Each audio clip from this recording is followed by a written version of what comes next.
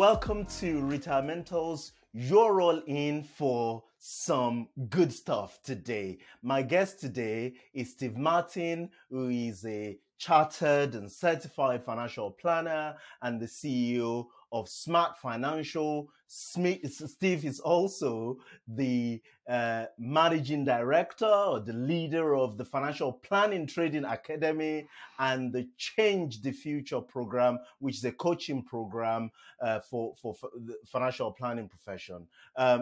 Steve, welcome to Retirementals. Abraham, thank you very much. It's as ever, it's a pleasure to come and chat with you on, as we talked about, such a beautiful sunny day, which we're all experiencing, aren't we? Beautiful sunny day. This is the thing. This is the question. I am in wet, cold Colchester. Where does this find you? In your villa in Spain or in your mansion in the north of England? It finds me in the villa in Spain. You might be able to see over my head. See that thing you can see just behind? That's the sun. That's the sun coming through the skylight. It's something you wouldn't have seen for a number of months. But yes, I am in the sunshine. I'm in Spain. Life is good. It's about 20 degrees. There's not a cloud in the sky. And I never, ever wonder whether relocating was a bad idea, Abram. I really don't.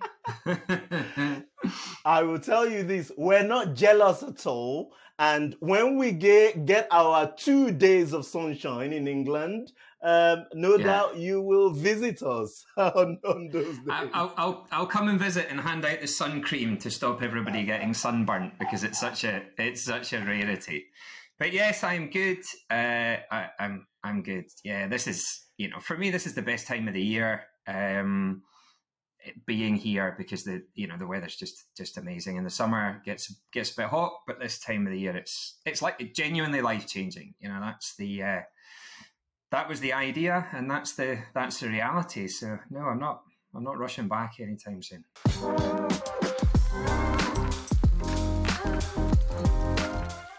Steve, you were an inspiration to me. This means a lot to me that you joined the podcast. I remember those early days, in financial planning. And at the Institute of Financial Planning, the IFP, your talks were always inspiring. You gave me when I was walking around with my camera. Remember that room at the one of the IFP conference? I do. When I was interviewing, I was interviewing you, and you've always stood out to me as an inspiration. Your talks were titled. I'm not sure if that was the title, but that was what I took away from it, which was like, "Be so good they can't ignore you." I can never forget how that made me feel starting out my career, or finding my way through, this world of financial planning. So for the purpose of our audience who may not know a little bit about your story, can you take us back, give us a sense of the journey that led to Steve Martin and the Smart Financial? So I'll do you the quick version because if people really want to know, there's plenty of other places they can go. But the highlights are I'm a failed medical student. I then failed at politics and management at Glasgow University. I left needing a job, applied for an advert in a local paper that said trainee managers wanted.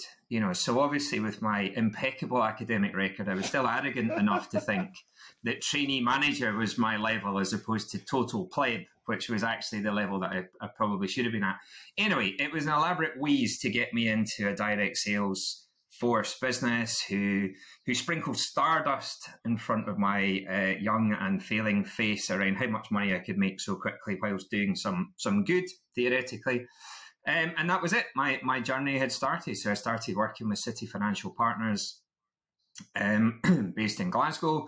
I then, after a relatively short period of time, realised that there was probably more to the world than a appointed rep of Lincoln Financial Group. So I moved to a small IFA and kind of progressed my way through a a couple of IFA practices. I had one kind of seminal moment, really, that's kind of defined the rest of my career. I was working for an accountancy practice called Haynes Watts in Glasgow, and we were working with this client, and we'd done between the tax partner and I, we used to work quite closely together, and we'd done huge amount of work for this elderly gentleman, or at least he seemed certainly very elderly to me at the time, for his inheritance tax planning and everything else. And I don't know what he had. I mean, to me, it was absolute fortunes of money that I'd never even heard of before. But I don't know, maybe £1.5 million or something that we needed to do something with. And we were operating on a kind of 3+1/2 type charging structure, no planning, no upfront stuff. So basically, I was on for a bonus to go and buy a new bloody car or something if this had all gone to plan. And right at the last moment, the client's sons came kind of into the discussion and said, "There's no way, this firm's earning 45,000 quid off you for the retirement planning advice or whatever." And basically took the advice that we'd given and took it off somewhere else and implemented it. I don't know quite what the reality was. And it taught me two hugely important lessons. Firstly, don't be such a greedy, insert your own swear word. But secondly, I was never going to put myself in a situation again where somebody taking my advice was the way I got paid. The advice is the value. The taking of the advice is the thing that you do, assuming you're not silly enough to take the advice and then not do it, So those kind of two things had a crushing impact on my head at the new car that I had lined up, walked out of the door. And so from that point onwards, I kind of forswore that never again would I give my advice away for nothing, and never again would I let myself fall into the trap of overcharging because that was kind of how it was done. And that really was the start of everything else. So that put me in a situation where I needed to charge fees. I had no idea how to do that. I then met my now wife and moved to England, changed companies. I was introduced to Phil Billingham. I can't remember how, but kind of quite early in it, and then into the IFP and the CFP, and kind of everything's really history after that. But that was the most important mindset shift. That I'm not flogging policies. I am an expert. I'm providing advice that's hugely valuable for people, and nobody will ever get that for nothing from me again. But the trade-off is you don't get to buy new cars when people take your advice anymore. You get paid properly for the job in a defendable, professional fashion. Doesn't mean you can't earn a load of money, but you're not taking advantage really when it's sat in front of you. And then the next bit really was the CFP. So the CFP gave me the tool that I needed to apply the logic, that harsh lesson that I'd learned, and actually how do I make sure it truly is valuable? How do I join up those dots between now and the future, and how do we use that to inform the decisions that we make now, rather than just dealing in now? Because as you know as well, what's the right solution? What's the right investment? What's the right product? Nobody's got any idea unless they understand what it's supposed to do and when it's supposed to do it and who it's supposed to do it for and what it looks like when it's done and everything else. So the CFP, because this is all pre-Voyant, pre-Truth, pre-Timeline, pre-cash cow, all of this stuff. You were building your models out of Excel and that kind of stuff. And it was the first time ever that really that power of this came across. And we have a client that we still work with now who was the first person post CFP that had charged a fee for this work and had built the model in Excel. And the guy came in, he was working for KPMG, successful guy. He'd had enough. He wanted to know when he could quit. So pre-CFP, there was nothing I could have done. I had absolutely no idea to genuinely answer that question. I could have taken his assets and multiplied it by 4%, but we know the weaknesses in that as a methodology. But that would have been the only thing I would have had available. But suddenly now I understood this idea of planning, how I could put it together. And it took me forever to build the spreadsheets from scratch. It was like doing the CFP again, and I didn't charge enough money for it, et cetera, et cetera. But ultimately I was able to sit down with this guy and say, you can stop today. You can go in this afternoon and tell them where to stick it. And he burst into tears. And I was like, oh, hang on a minute, what am I supposed to do now? So thankfully, as someone who like you, who likes to talk, I decided at that point just to shut my big mouth and sit there and say nothing, which was definitely the right thing to do. And he expressed his gratitude that checked a couple of times to make sure I hadn't made any mistakes, and then set off to get on with the next stage of his life. Now, as I've now come across lots and lots of times, he did the total opposite of what I thought he would do. He didn't go and hand his notice in at all. What he did was loved his work for the next 3 years, worked 4 days rather than 5, had a sensible grown-up conversation with his employer about how it could work for them over the next period of time. Didn't work so much in the summer, worked more in the winter, because obviously didn't live where I live. So in the winter, you might as well work. There's nothing else to do. And then stopped at another point afterwards. And a week later, so a week after I'd met with this guy, his colleague phoned me up out of the blue and said, I want whatever you've done for him. Because he's been a miserable... What's your swearing policy? Anyway, insert your own word of choice. He's been a miserable sod, let's say, for years, and I've never seen him so happy in the last week. So it was supposed to be a short version, but you don't get short versions really. But the point being, those were the kind of key stages that defined everything that's come. Everything that I've done since has all been defined by those sorts of experiences. The chancing my luck to get paid too much money that I didn't deserve and getting exactly what I deserved, aligned with the fact that the recognition, therefore, that I had provided value, it just wasn't that valuable, and I'd lost out as well. I wasn't going to do that again. CAP gave me the tools to join it up, and then the first time I did it for real, totally life-changing experience for a guy, and it transpired for his colleagues and everything, who were having a much better life because he was a happy guy at work willingly, as opposed to somebody who really resented the fact that he had to be there. And then 2008 opened Smart. 2014-15 started the training academy. 2019-20 started Change the Future, and we opened our international business in 2021 as I decided I couldn't run away from actually doing any work in Europe any longer. I'd had a right good run at it, but eventually I thought I probably should do something more about it. So there we go, and we're up to date. You're listening to Retirementals.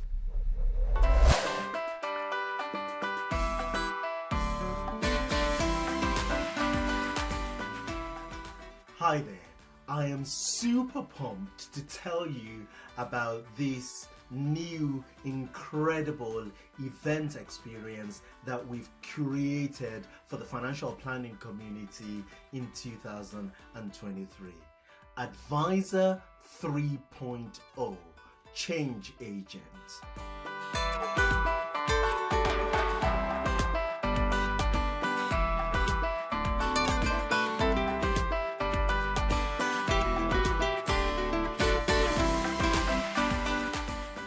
Over the last couple of years, I spent a lot of time thinking, listening, and talking to advisors about what the next iteration of the financial planning profession looks like. We've made this transition from the first iteration of the advisor as an agent of the providers, selling insurance and investment products, to the current iteration of the financial advisor as an agent of the client.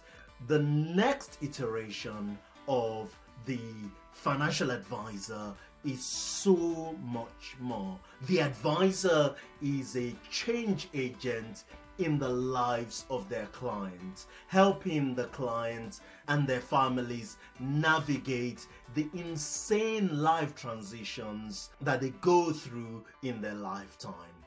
The advisor is a change agent in the business they work at, playing a crucial role in future-proofing those businesses against the onslaught of economic uncertainty, unprecedented technology, and regulatory changes. That's why we've curated this mind-blowing array of content, breakout sessions led by the profession's best and brightest, keynotes by world-class speakers. It's a day you don't want to miss.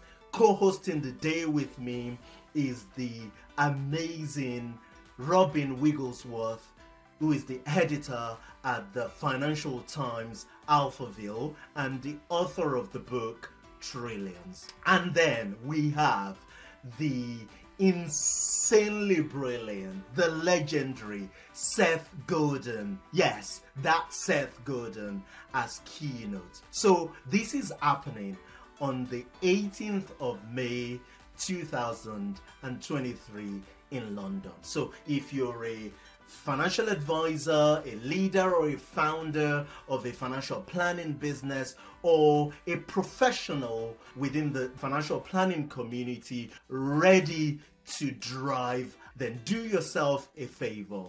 Block out the 18th of May in your diary. Get yourself registered for this amazing experience, and I look forward to seeing you there. You don't want to miss this. See you there.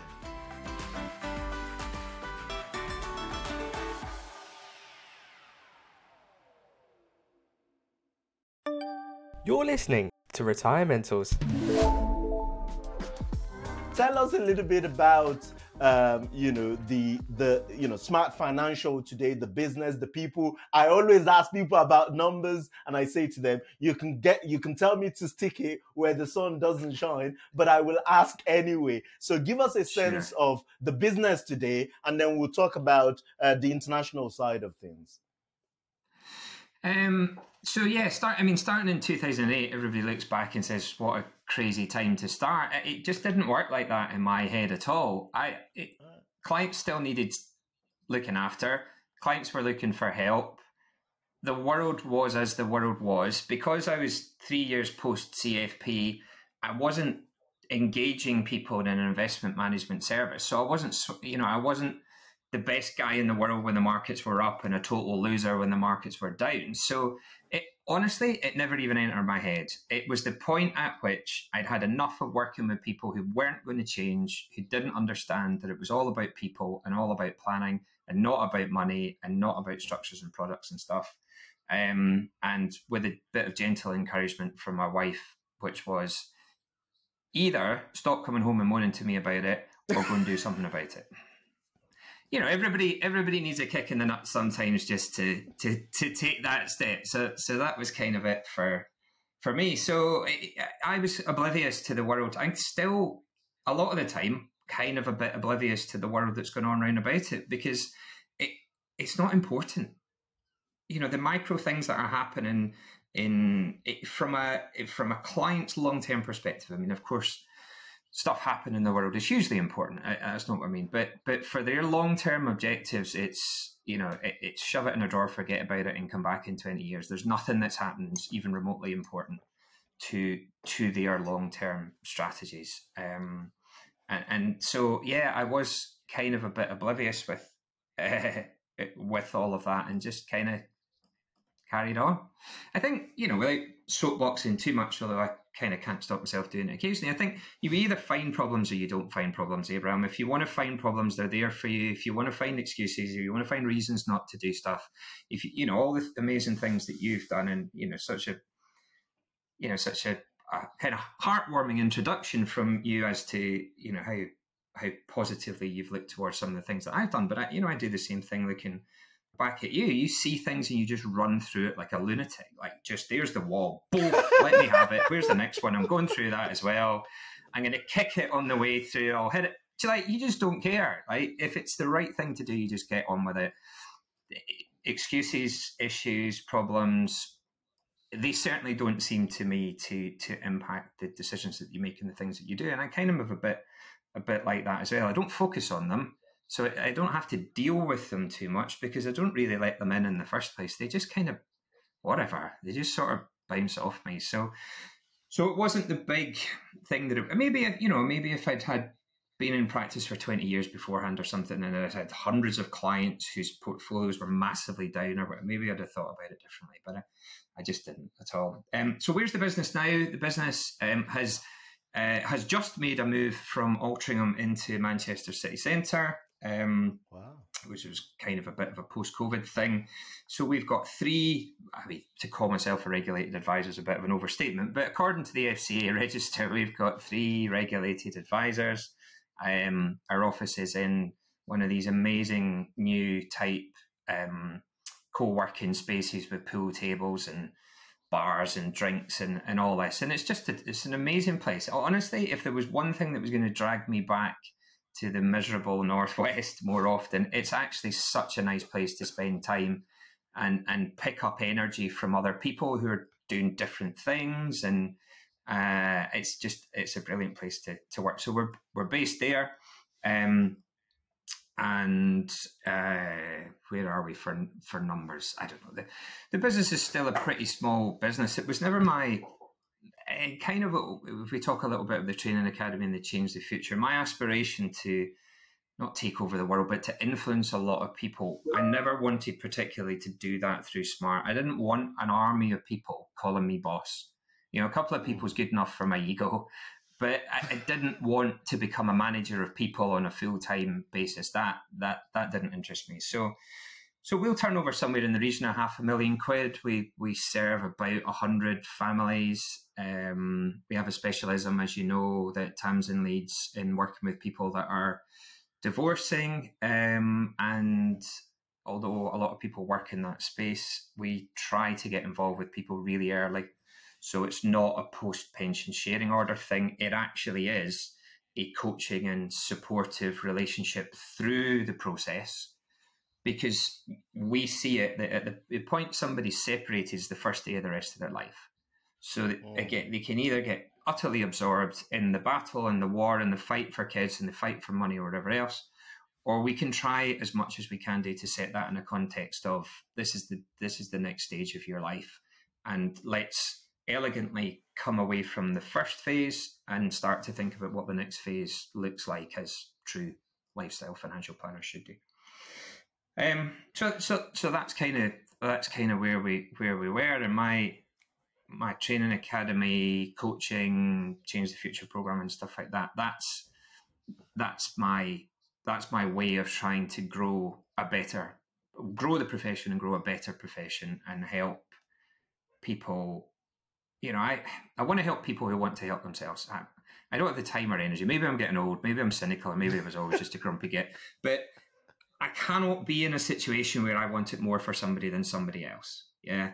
If they don't desperately want to change, to improve, to adopt more of the financial planning, to adopt a healthier lifestyle for themselves, to build better relationships with their spouses, their kids, their community, all that kind of stuff, the other people will take money off them for that. But it just doesn't interest me at all. But I've got a really simple view with that if I can help every financial advisor who wants to become a financial planner be the best person, the best human that they can be, the most empathetic, the most understanding of themselves, the most tolerant of people around about them, the most happy in their own skin, the best financial planners will come from there. Because if you're a shambles, right? If you're a disorganized shambles, you don't look healthy, maybe you're a bit overweight, although it's not the end of the world, obviously, but you've got to look vibrant. You've got to be aspirational in a sense that your clients at least at some point want to look at you and think that there's something in you that they warm to, that they have an affinity to as to what they want for themselves. And that doesn't mean everybody has to ship their family up and move to the sunshine and all those kind of things. But I think there needs to be an element that you've got to be in the same game that your clients are in. If you're not trying to live your best life, who the hell are you to talk to other people about their best lives?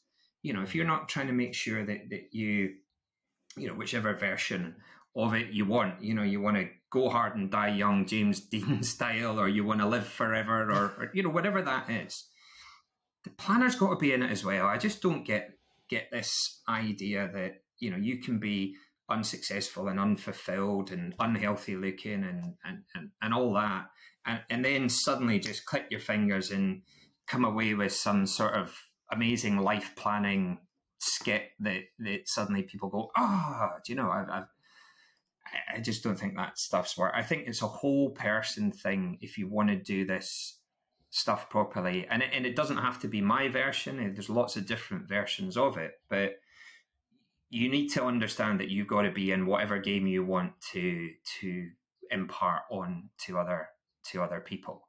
And look after yourself, first of all. If you put yourself, it's one of those weird things that, you put yourself first in order to do right by other people, which flies in the face of, I don't know, probably what we were all told growing up.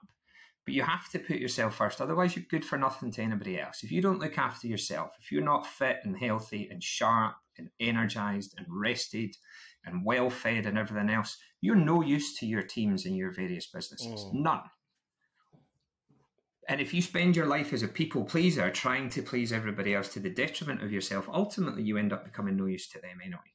So you've got to have enough focus on yourself and your own development, your own self-care is, I suppose, the right kind of wording and stuff, isn't it? But your own relationships and everything else. And if you get that stuff, then you've got genuine empathy when you sit down with people, whether it's members of your team or whether it's clients or professional partners or funders or whatever. You've got to have done some living. You've got to have done some, that's that kind of stoic principle, isn't it? You've got to have had some suffering and be on your own journey in order that you can be credible and attractive to other people, and I believe anyway.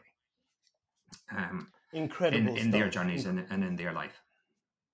Incredible stuff. So you, a couple of years ago, tell the story yourself because I'm going to say it wrong. You uprooted the family from Manchester, and north of England, and moved over to Spain. And then you were advising clients from Spain. So UK, was this the case? You were, advising UK clients, although I get the sense that now most of the UK clients is now dealt with by, Tamsin and the financial planners in the UK. And you now then decided to set up Smart International, advising, is it UK, UK immigrants. I'm going to use that word. UK British citizen who are. I don't want to use the word. Like when I was growing up, they say, when British people go elsewhere, they're expats. They're expats. When other people come to Britain, like I do, we're immigrants. Right? I know it's crazy. I'm messing with so many people's head right now saying this stuff, right?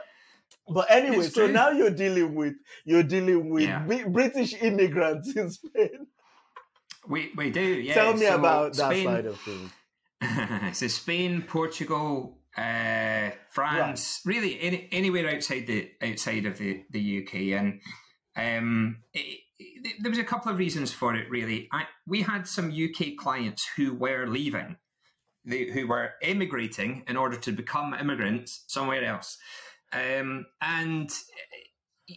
Whilst the rules haven't changed, this is a total misnomer, the rules haven't changed since Brexit in any real fundamental sense, because nobody had the correct permissions. Almost nobody had the correct permissions to advise anybody who wasn't a UK national. Anyway, Brexit kind of shone a light on it rather than anything else. But the reality was that we couldn't continue to look after people after they'd left the UK and gone somewhere else. And I had one particular client who was really quite irritated about that.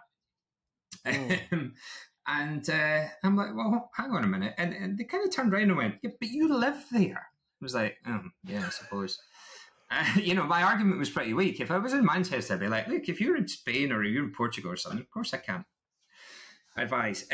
So we'd had a couple of these instances came along, and then I met my colleague in that business, Johnny Holdaway, by random coincidence, another UK-based chartered and to be certified financial planner in the same CrossFit gym in a little village in Spain.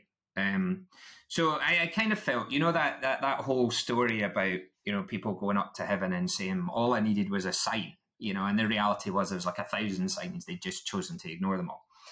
So eventually I thought, right, okay, that's enough signs that says I should be, we should be doing this. So set that up a year and a half ago, knew literally nothing about anything other than the UK, despite the fact I'd been in Spain for coming up on 10 years.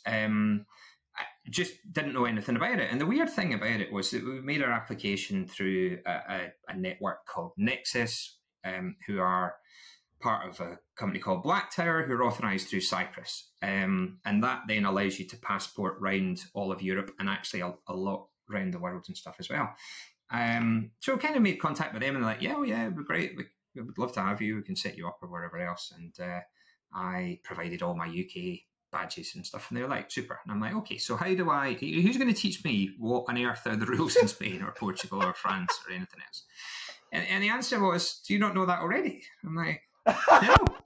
So I don't. But the funny thing about that is that actually put me in the same situation as 99.99% of people that offer financial advice in Europe. They haven't got a clue.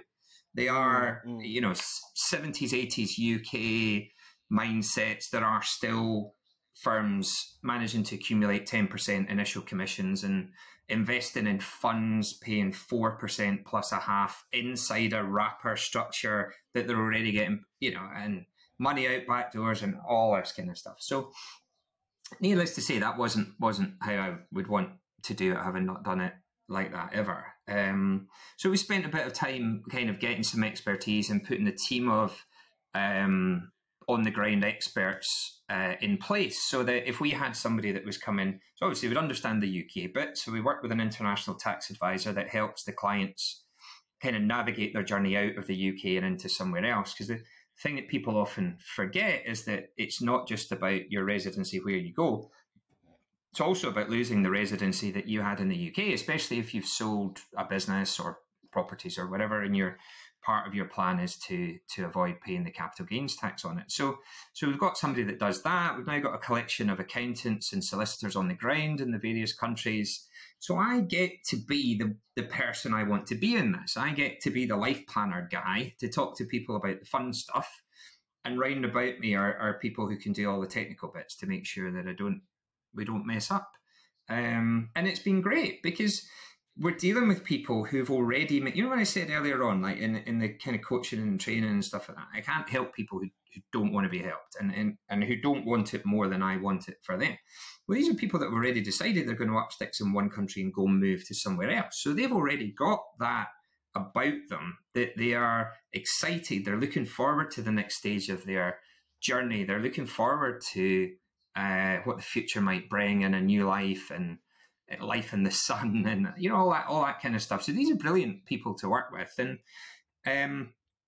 the ability to impact them and their future arrangements and caution them, I guess, as well on some of the downsides that are associated, especially when they're selling. You've got young people selling businesses for loads of money and then moving to the sunshine in their dream, and you sit them down and like meeting number 3 once they've agreed to pay, obviously, and point out the fact that they're going to experience some element of depression within 6 months of getting to where they're going to go, and they look at you like you're mental.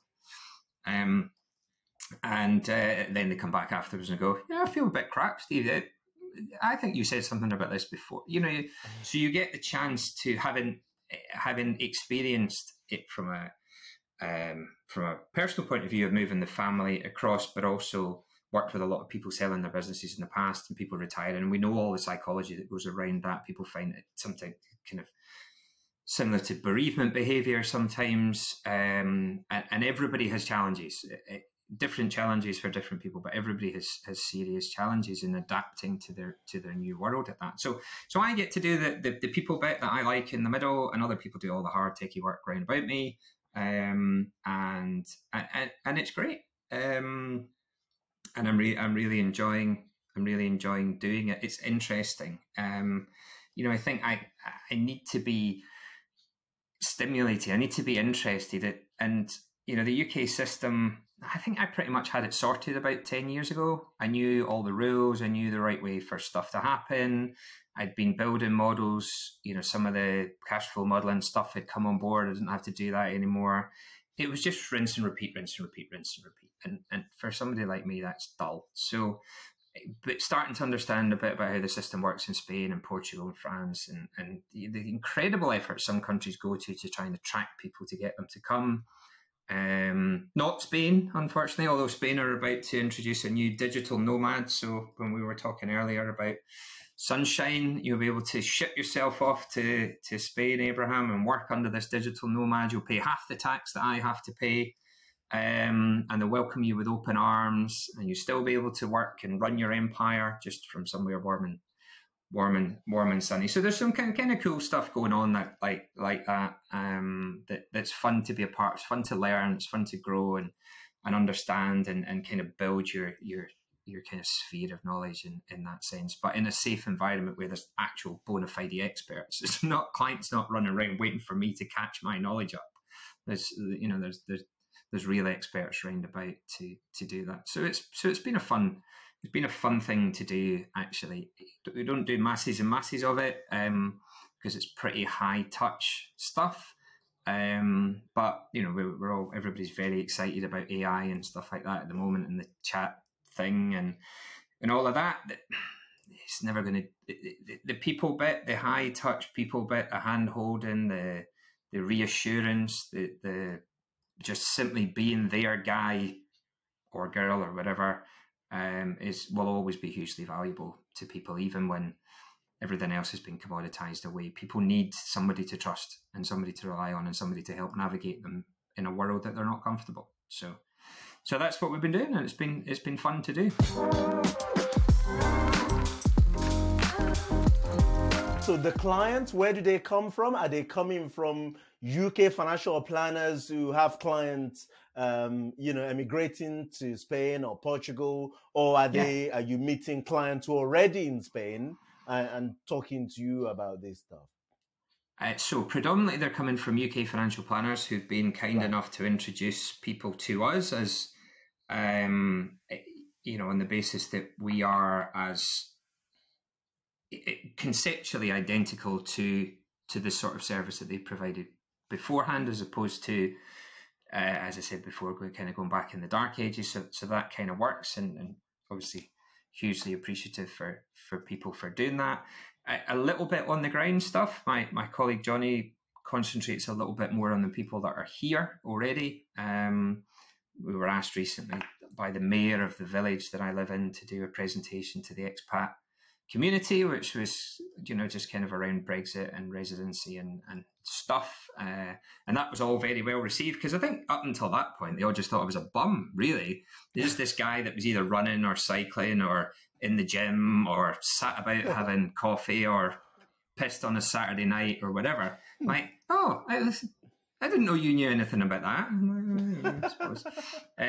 So that's been that's been. You're just this athlete guy that didn't seem to do anything. So that's been quite fun to do as well. But yeah, I think it's just new challenges, new things to keep you interested, new things to challenge your brain, get you out of your bed in the morning, which is important. Good stuff. And I know you. So you've done all this work with, the Financial Planning Training Academy in the UK. And then you're in a world where the financial advice, I don't even think we can call it a profession, but in that sense, is way behind. I mean, I have a finance director who used to run an international platform, that is attracting advisors from Cyprus and he tells me, Cyprus, Portugal, these places, and he tells me it's a wild, wild west out there. So do you see the room to take the message of life planning, of financial planning, of being on the same side as your clients out to them? Or have you kind of been there, done that with the UK and don't want to do that anymore?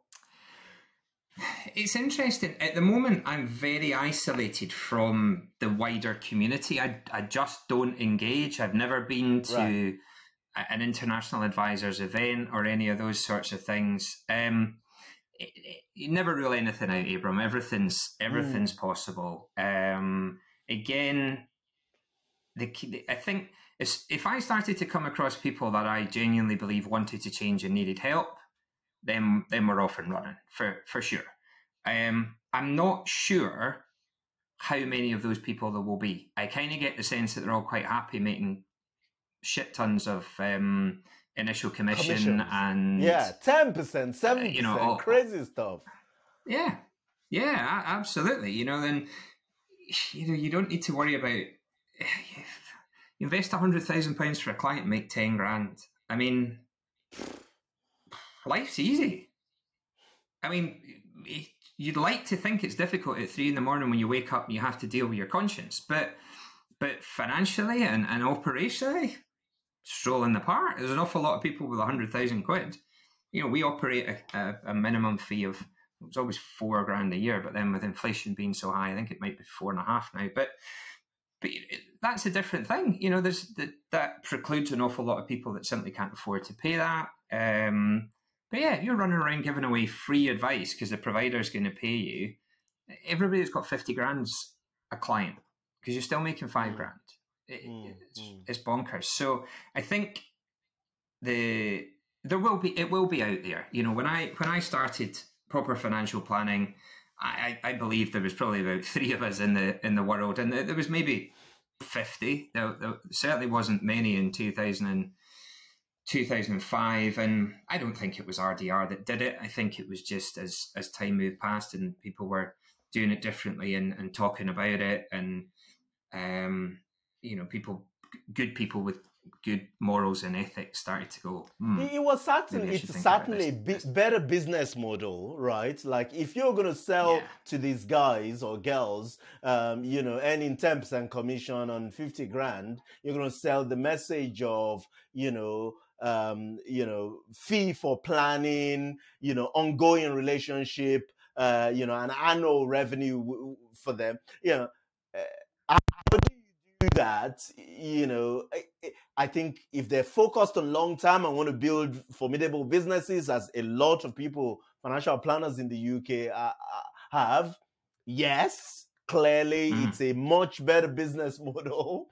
But if they're focused on paying the bills or paying for their yacht and whatever it is they've got over the next year or so, it's tricky to preach that message. I mean, I'm sure it will come in. I'm sure it will come in time.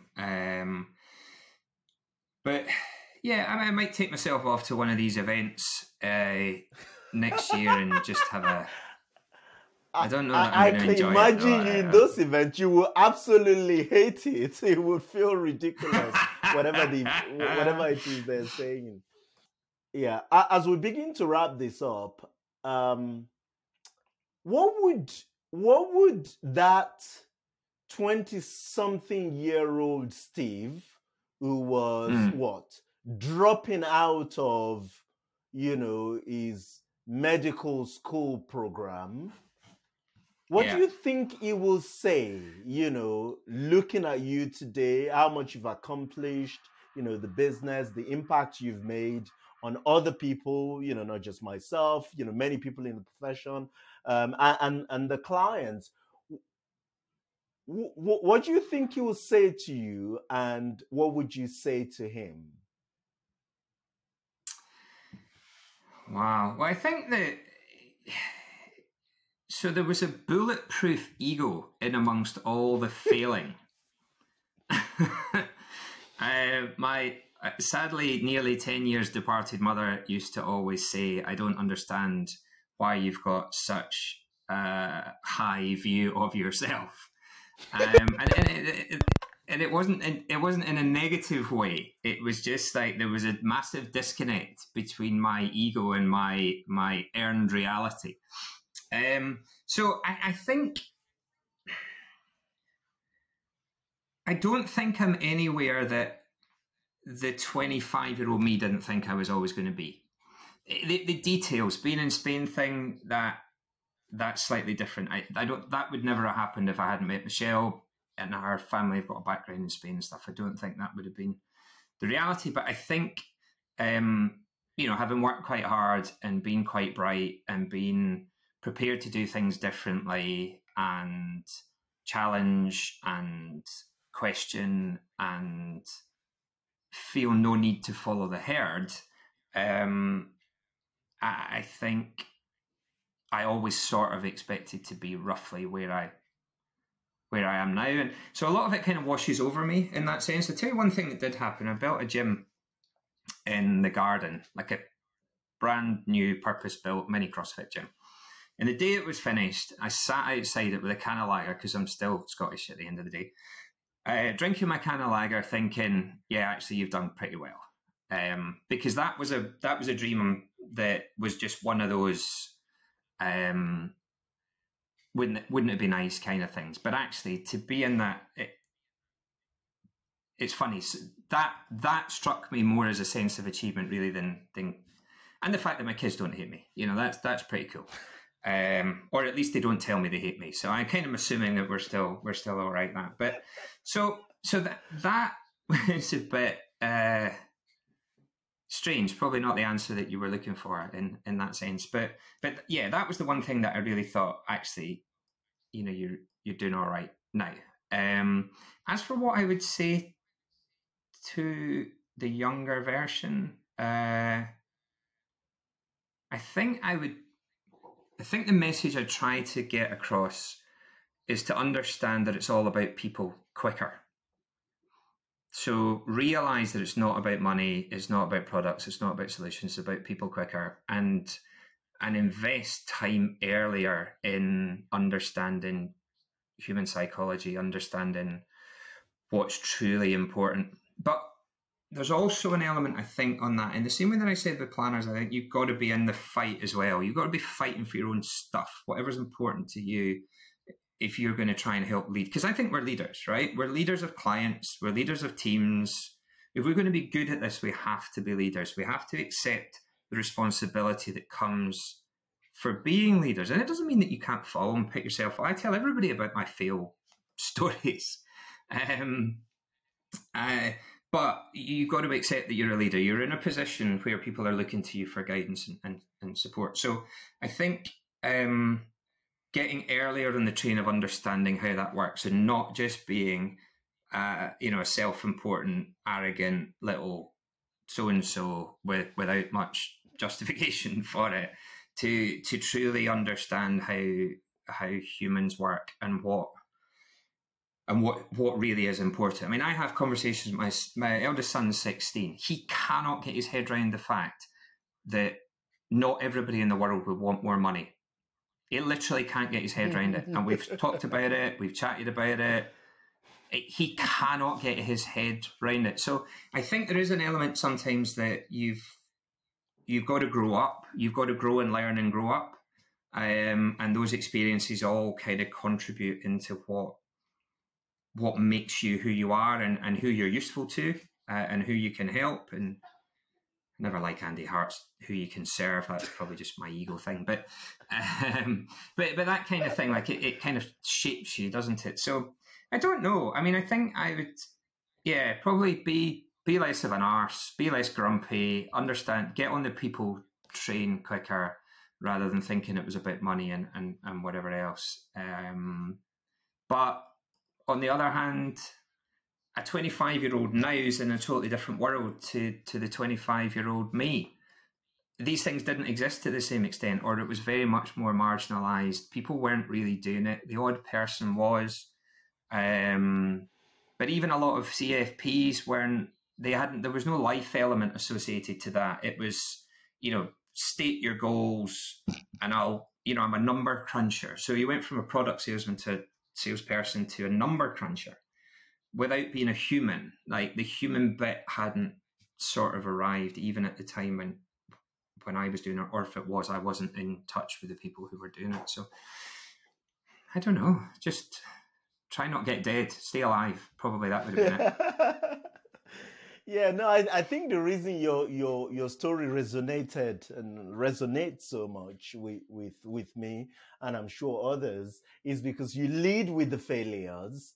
And I remember listening to you and thinking, oh gosh, if he stuffed up so much and it seems to look all right now, well, I bet I can at least try. So yeah, no, and I think the 20-something-year-old Steve will probably look at you and say, "Oh, I told you you'll be all right. You had a big chip. Like you had a big chip on your shoulder. I told you if you dropped out of medical school or whatever it was, you can find other ways of making it in life, and you did. So Yeah. anyway, Steve, thank you very much for the work you do. Thank you for your contribution to the profession, to others, and for being you. Thank you for sharing your wisdom on the podcast. Really enjoyed our conversation. Thank you. Thanks very much again for having me on. As I said before, I love watching your journey, and if I've had any tiny wee part in that would be amazing. It's great to be part of the Timeline journey now going forward as well. And I'm looking to see what's coming next for you. If I see you slacking a couple of years without a new entity, I'm going to be down kicking your ass. So you've been warned. Thank you, Steve. Thank you.